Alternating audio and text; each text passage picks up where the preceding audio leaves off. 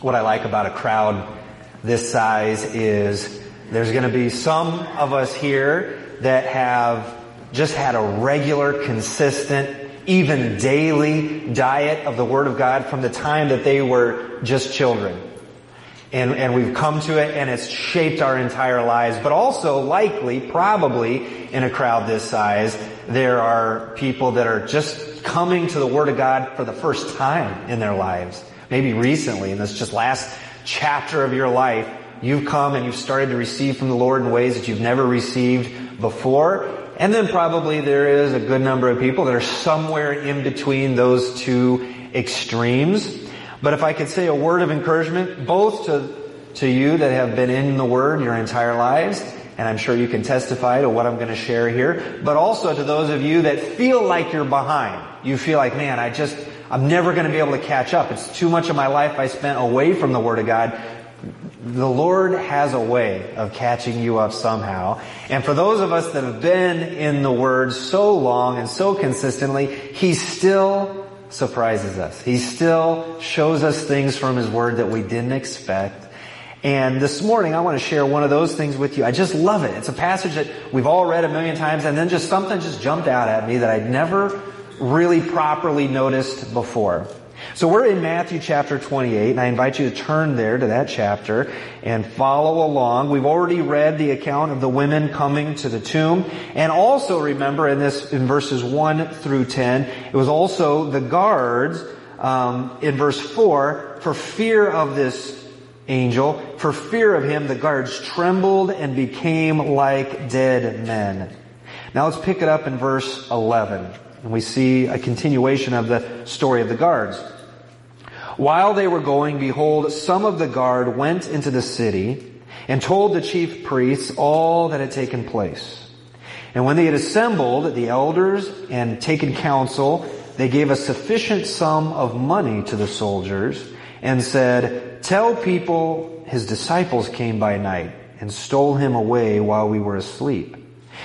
And if this comes to the governor's ears, we will satisfy him and keep you out of trouble. So they took the money, and they did as they were directed. And this story has been spread among the Jews to this day. Now, the 11 disciples went to Galilee, to the mountain to which Jesus had directed them. And when they saw him, they worshipped him, and some doubted. And Jesus came and said to them, all authority in heaven and on earth has been given to me. Go therefore and make disciples of all nations, baptizing them in the name of the Father and the Son and the Holy Spirit, teaching them to observe all that I have commanded you. And behold, I am with you always to the end of the age. Those last few verses, that's where we as a local church have received our mission. Our purpose as a church is to accomplish those final verses. The Great Commission is what we call it. We are all about going and making disciples. You make disciples by sharing the gospel. And disciples are identified, they identify themselves when they come and they get baptized. I just heard just this morning someone else came and said, hey, we're interested in baptism. One of the family members is interested in getting baptized. What an amazing step. That's the disciple identifying himself to the world. But what I find so striking about this passage is the end of verse 15, where the false narrative, the story that the elders and the council had told the guards to share, that Christ's disciples had come and stolen the body in the middle of the night. At the end of verse 15 it says, this story has been spread among the Jews to this day. So at the point of the writing, that story had been spread. And so what we see here are two opposing stories advanced. Two competing gospels. The gospel and the anti-gospel. The living truth and the false narrative. Both of them were shaped in some way by the events that transpired on this morning, as recorded in chapter 28. And these two competing gospels, in some sense, are still with us today. Still present today. One of these two competing gospels shape the aspirations of every human in existence in this world. Every soul that is present in this room, your aspirations, your hopes, your confidence is shaped by one of these two gospels, the true gospel or the anti-gospel, the other gospel, an alternative to the gospel. And just as the resurrection of Jesus Christ defined both of these gospels, so the resurrection of Christ will shape your life as well. And I've put it in the notes, and I see it in this passage, 5 key actions in every life. Every human is about these 5 actions in some way. And the resurrection of Christ determines how you go about these 5 actions with radically different results depending on which gospel you adhere to. If you're adhering to the gospel of verse 15, it's going to be poor results. If you adhere to the gospel of verse 18, they're going to be spectacular results. So let's examine these 5 relevant actions, these critical actions that every human takes. These 5 actions are in every human's life. They're defined by one of these two gospels, and they're demonstrated in this passage. So let's look at them one by one. And in this process, some of you are going to find out, you're going to discover, wow, I'm here on Sunday morning. It's Easter. I assume that my life is being shaped by the gospel, but perhaps through the conviction of the Word of God, you're going to find out, wow, I didn't realize that something else is shaping my life, influencing my decisions, and directing my path. So let's look at this together. And the first one that every human is involved with, we see all the people involved in this story, first of all, are going about fighting fear. Fighting fear. In verse 4, as I mentioned, we see, for fear of this angel, the guards trembled and became like dead men. In verse 5, we see the angel says to the women, do not be afraid, for I know that you seek Jesus who was crucified. So the guards are afraid because they saw it happen. They saw the angel descend. The women are afraid because something is amiss here. In verse 8, we see it again. So they departed quickly from the tomb with fear, and now mixed with great joy. We see fear also in verse 10, then Jesus said to them, do not be afraid. We see fear again in verse 14, where the guards have been given this alternate version of events. They say, and if this comes to the governor's ears, we will satisfy him and keep you out of trouble, because naturally the guards are afraid for their lives if the story comes back to their boss that they fell asleep when they were supposed to be guarding the tomb. So we have all these different people having a fear in their life for different reasons, and depending on which gospel you adhere to, you're going to react to that fear differently. But every human being faces fear. If someone tells you they're not afraid of anything, they're a liar. Everyone is afraid of something. There's parents here that are afraid they might lose their child. There's people here afraid they might lose their spouse. Fear that there's people here living in sin, afraid you might get found out. There's all kinds of fear that attack us in life. And when I look at this passage, I know that there's no deep theological kind of academic concept here when it talks about fear. These are just very real things. The guards were afraid they were going to lose their job or lose their life. The women were afraid because this was not the situation they expected when they came, and they were confronted with an angel. The guards were initially afraid just because of the presence of this angel. He descended from heaven. It caused an earthquake. He was white. It was like lightning. When you read events in Scripture of people coming in contact with angels, they're always afraid. Here they were so afraid they fell down like dead men. I've read accounts where it seems that people, present day, have had interactions with angels, and the ones that I believe the most are the ones where the people are terrified. In all Scripture we see these are frightening beings. So there's no deep theological truth here as far as the fear. It's just plain old, real fear.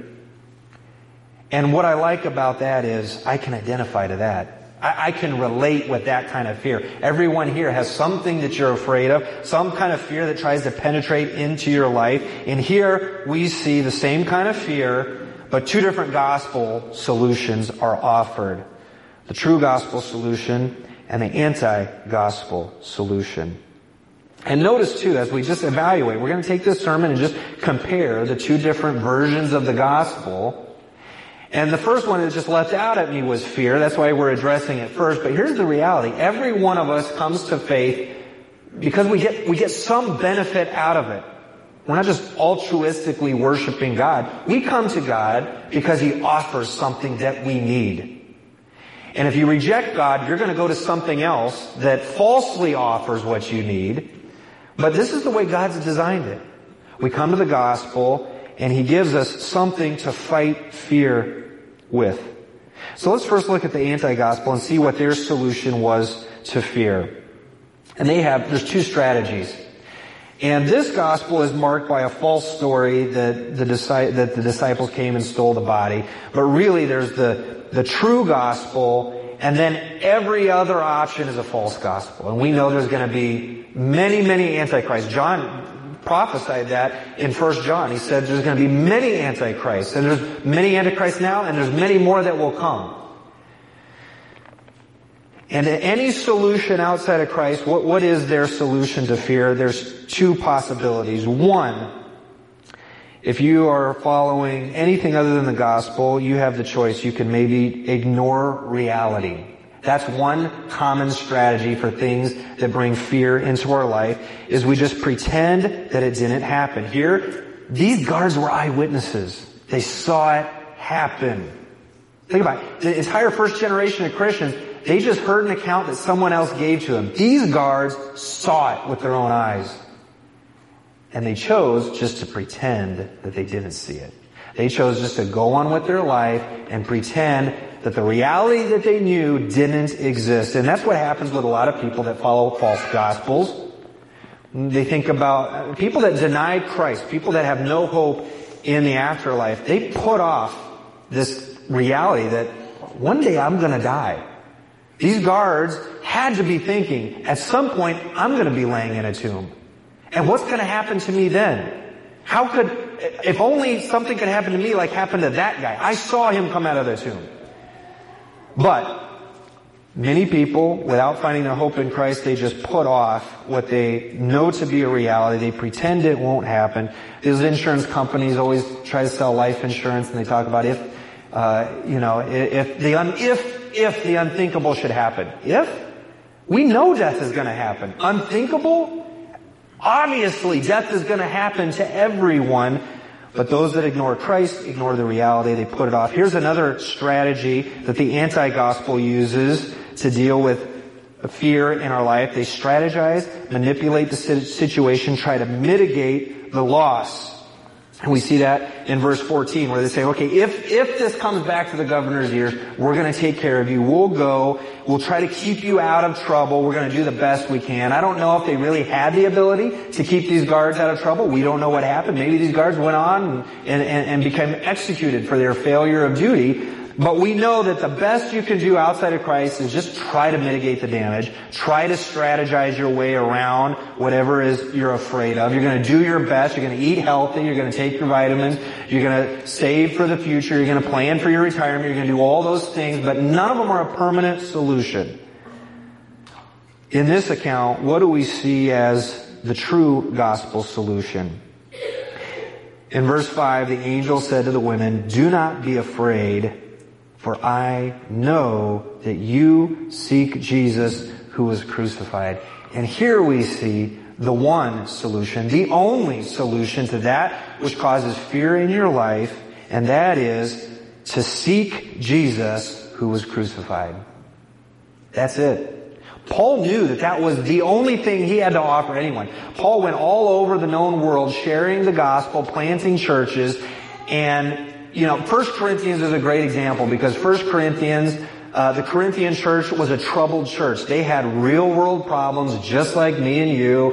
And Paul came and in chapter 2 and verse 2 of 1 Corinthians, he said, when I came to you, I didn't have lofty words of wisdom. I didn't have fancy speech. I determined to know nothing among you except this: Jesus Christ and Him crucified.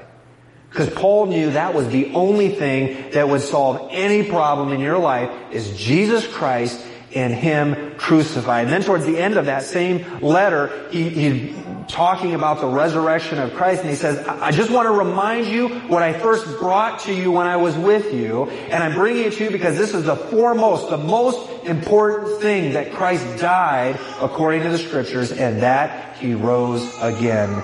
We have to depend only on Jesus Christ. There's nothing else. There's no other solution to death. There's no other solution to whatever it is that ails you outside of Jesus Christ. Jesus is the only way. That's why we come to this book. There's a lot of pastors preachers, I should say, that preach all kinds of things. I call it the Reader Digest version. They've got a good joke inserted in there, and they've got little quips about life and quotes, and I would be terrified to get up in front of people if I didn't have this book. I don't know where they get their ideas from. This is the only thing I know to go to. And this is how I preach, this is how I live, and I know this is how you live as well. It's Jesus Christ. There's no other solution.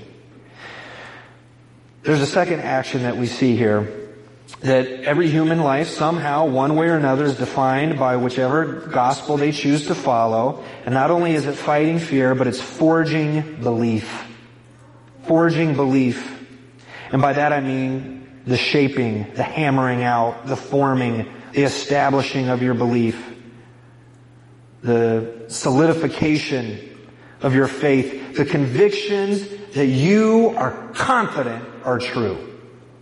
That's the forging of your faith. And, the thing about forging is that it involves extremes.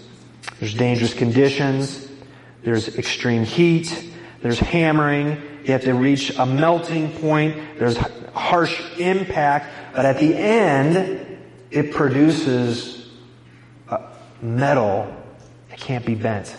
It produces metal in a shape that's desired by the one that's forging the metal. And, in my research, I was just trying to look a little bit and see what kind of forges are out there. And let's put the picture of forge up there on the screen, please, Rachel. Look at, those are people in the front. Look how big that is. And they have forges that have 22-ton hammers. That's 44,000 pounds smashing down on iron or steel. Or they have hydraulic presses that can compress titanium. And you're talking about heat. Titanium melts at 3,000 degrees, more than 3,000 degrees. The surface of the sun, I believe, is only 10,000 degrees. So you're approaching that kind of heat level. And when I see that image, and when I look at the events happening in this person's life, and knowing some of the things that many of you are going through, it feels like we're in the forge. Life does that to us. Life puts us in circumstances that seem too much to bear. And life keeps hammering away, hammering away, hammering away. And sometimes it seems like it's chaotic, but depending on which gospel you lean into, it'll either identify purpose and well-being in your life, or it will be for your destruction. And so, in this passage, just looking at the ladies as they come and they approach the tomb, already their world has been shattered. Their Messiah has been killed. And the unexpected, of all the people that they expected never to die, it would be Jesus. But He did. And now they don't know what they're going to do. And maybe you've been at a point in your life like that, where the one thing that you never expected to happen, happened. And where do you go from there? It's in those moments that our faith is forged, that our belief is solidified. It's in those moments where we're most vulnerable, closest to destruction, that God graciously comes in and He leads us to an understanding. He brings us under His wing. He comforts us, and our faith is forged. But there's another meaning of the word forge, another definition in the English language. Forge can also mean to counterfeit. Forge a signature. You forge a financial note, and it's a fake, it's a phony. Have you ever gotten fake money before? I've had people try to pass off fake money, and here's the thing, it's useless. I can't go to the bank and exchange it. They don't want any part of that. Wherever that fake money, whoever's the last hand to hold the fake money, they lose out. And when I look at these guards, I see they were forging their belief in the sense that they were constructing a false narrative. They saw what happened, and they chose to create a different belief system that was contrary to what they experienced. They knew the truth, they experienced the evidence, but they constructed an alternate belief. And so it's interesting that in this competing gospel, this alternate gospel, lack of evidence is not the barrier. Some people strongly believe that if we can just get others to understand the gospel, if I can just explain away any objections they might have, then they'll believe and then they'll understand. That's not how it works. People erect objections to the gospel because they don't want to believe in it. And so, in all of life's circumstances, you're either forging your faith or you're forging your faith. You're either solidifying your belief system or you're constructing a false belief system. And we see both examples in this passage. And depending on which gospel you believe in is going to change the outcome of that fire that we're all in. We have no choice to be in the fire of life, the suffering of life, the consequences of a sin-soaked world. We can't opt out of that. And no matter what, we're going to receive blows. But you get to choose who it is that's going to deliver the blows. It could be a faithful, caring craftsman, a divine forger, one who knows exactly what he's trying to produce in your life, and every blow is measured and precise, and even though it hurts in the moment, he knows he's making you into something new and better and stronger. You can take those blows, or you could follow the false gospel, whatever it is that gives you hope, and you could receive the villainous blows of the destroyer. Two totally different intents. And whichever gospel you've chosen will determine the result. Not only so, continuing with the 5 actions that every human is involved in, fighting fear, forging our belief, but then also finding value. Whichever belief system you adhere to determines where you find your value. Just look at, in this passage, we can deduce, we can figure out where these guards, these creators of the false gospel, we can see where they got their value from. And many of us maybe share in that. These men, they valued maybe their occupation. They didn't want to lose their job. That's where they found their value. That's where they found their identity. They valued money. It says in verse 12, when they had assembled with the elders and taken counsel, they gave a sufficient sum of money to the soldiers. There might have been some back and forth, but eventually the soldiers found their price. With this amount of money, I will believe whatever you want me to believe. And everyone here has some price. What would be your price? What is it that would cause you to turn from Christ? They valued money. They valued their occupation. Above all else, they found their value in self-preservation. Self-preservation. No matter what, they didn't want to lose their lives. But what do we see in the true gospel? Where do we find our value in the true gospel? We find our value in Jesus. And here's the amazing thing about that. The value that we have in the true gospel, the value is external to us. So it can't be taken away. I can't mar that value. I can't diminish it. It can't be taken away. It is not dependent on my ability or my beauty or my weight or my accomplishments. It's outside of me. It is Jesus Christ. He is all the value I have. Everything I have, I find in Him. And I can't compromise that. It's there. It's fixed. That's the beauty of the true gospel. As we find our value not in something that we generate, not in something that we can achieve or acquire, but we find our value in Jesus Christ. There's a false gospel out there that's saying that Jesus looked through eternity and He saw you and He just knew you were so valuable that He had to come and die for you. That is not true. That's pretty blasphemous. The reality is Christ came and He died to give you value. It's His death that gives you any value at all. And this is a social hamster wheel in trying to find your value in anything other than Christ. You'll never find it. You'll never be satisfied. Just to be transparent, as a pastor, I remember one time a pastor where I interned. And so he's a church of, I don't know, maybe 4,000 or 5,000 people. He said, Ryan, if you're not satisfied with 90 people, you're not going to be satisfied with 900 people. What a great word. I'm not finding my value in any accomplishment or just any measure out there. My value is in Jesus Christ. Your value is in Jesus Christ. We're fighting fear. We're forging our faith. We're finding our value in one gospel or the other. And then fourthly, we're following Christ.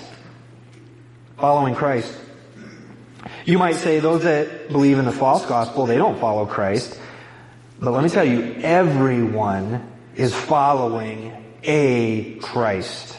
Christ is the Messiah, the deliverer, the chosen one. Everyone on the planet is following some Christ, that person or thing in which they place their hope.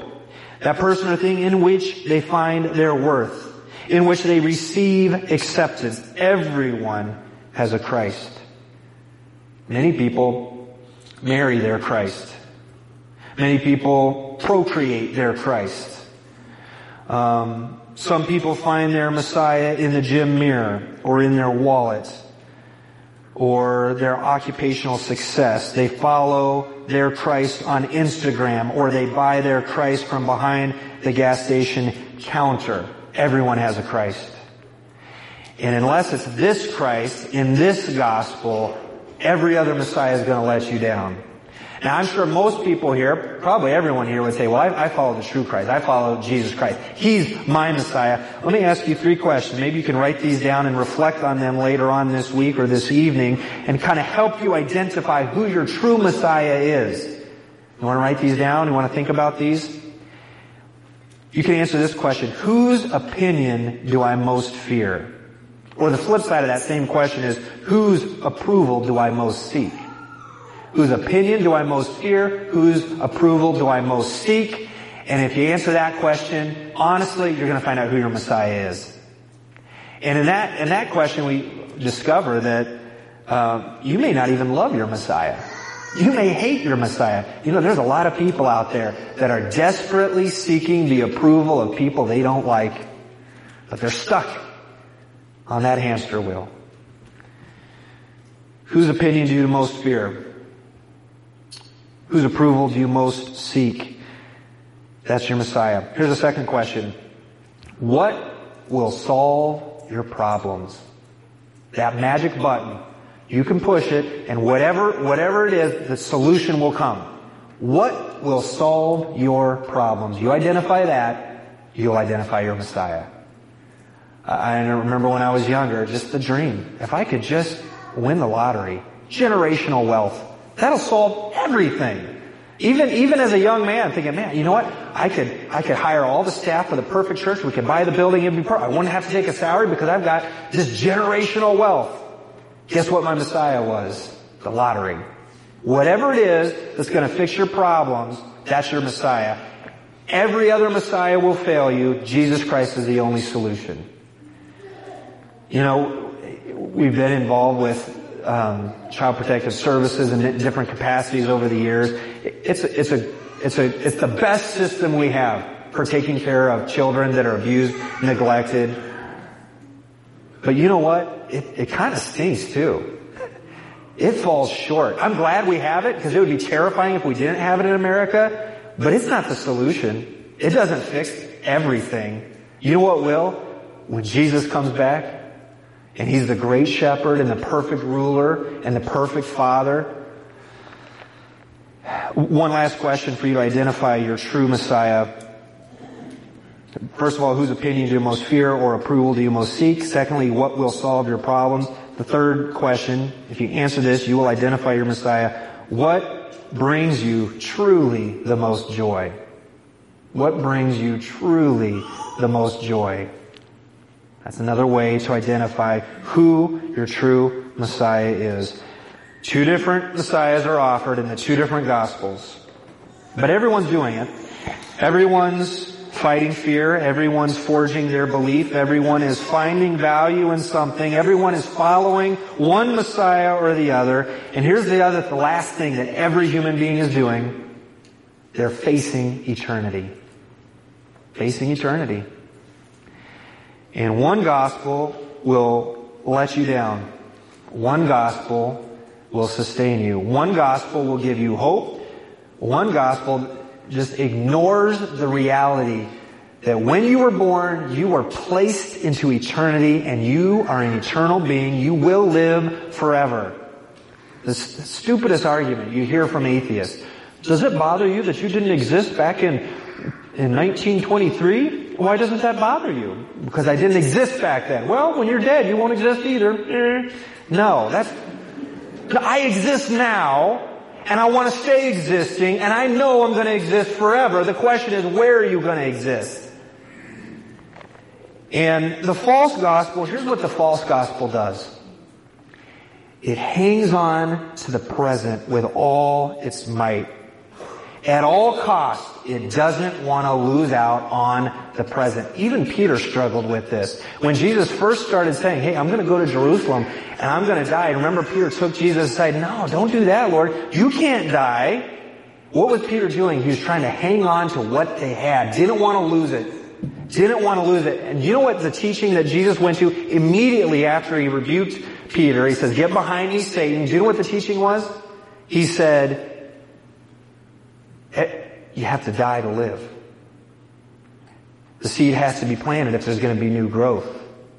You have to die to yourself if you're going to live to God. You have to be willing to lose if you're going to gain. That's the true gospel.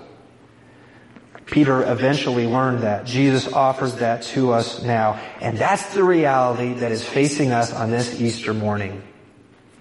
We're all facing eternity. One gospel will see us through to paradise.